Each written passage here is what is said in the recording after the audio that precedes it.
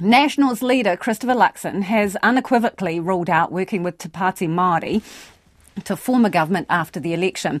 It follows a turbulent period for the parties on the left, with Meka Whaitiri defecting from Labour and pledging allegiance instead to the Māori Party. Here's our Deputy Political Editor, Craig McCulloch.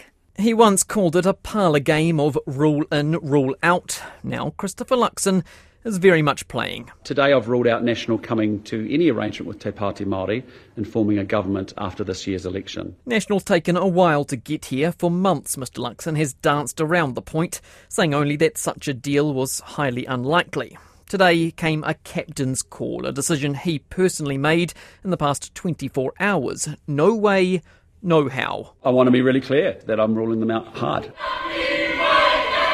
The declaration comes a day after Te Pāti Māori's co-leaders were turfed from the debating chamber for breaking the rules, conducting an unsanctioned pōwhiri to welcome Labour defector Meka Whaitiri. What I'm seeing in New Zealand is an absolute coalition of chaos. I'm seeing a government literally fall apart. Well, it's a great day for Te Iwi Māori, let me put it that way. What he's done is confirmed that he's not interested in creating a Tiriti Central Aotearoa. For Māori Whaitiri of Te Pāti Māori, the announcement is hardly a surprise. The party's current iteration is far different from in 2008, when it supported National under John Key. It was already near unthinkable the two parties could work together, given their vastly different positions on Te Tiriti. We have a Māori Party that is pursuing a separatist, more radical agenda.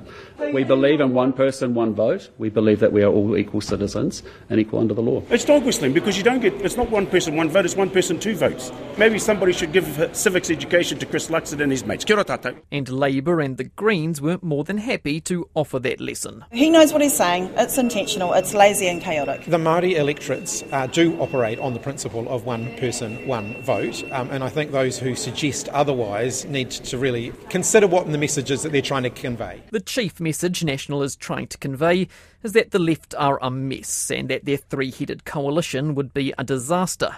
Today's declaration allows it to double down on that attack. That is a very unstable coalition of chaos, as I keep saying. But current polling predicts a razor-sharp election. A survey out today conducted by Curia gives National and ACT 62 MPs between them, enough to form a government, but only just.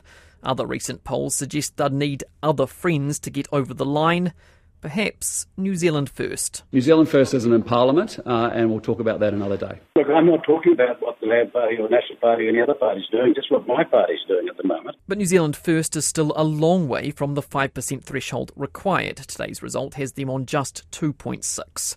And any coalition involving ACT with New Zealand First could pose its own problems. The two parties' leaders, David Seymour and Winston Peters, are not exactly friendly. You know, he's fallen out with three prime ministers, got voted out of three electorates, and you want me to make him functional and competent? I mean, who do you think I am, Jesus? The ACT Party has never ever had a minister inside a cabinet in all of those 30 years. This is rather dramatic. One thing is true, however, and that's that politicians love power. Forget the rule-in, rule-out game.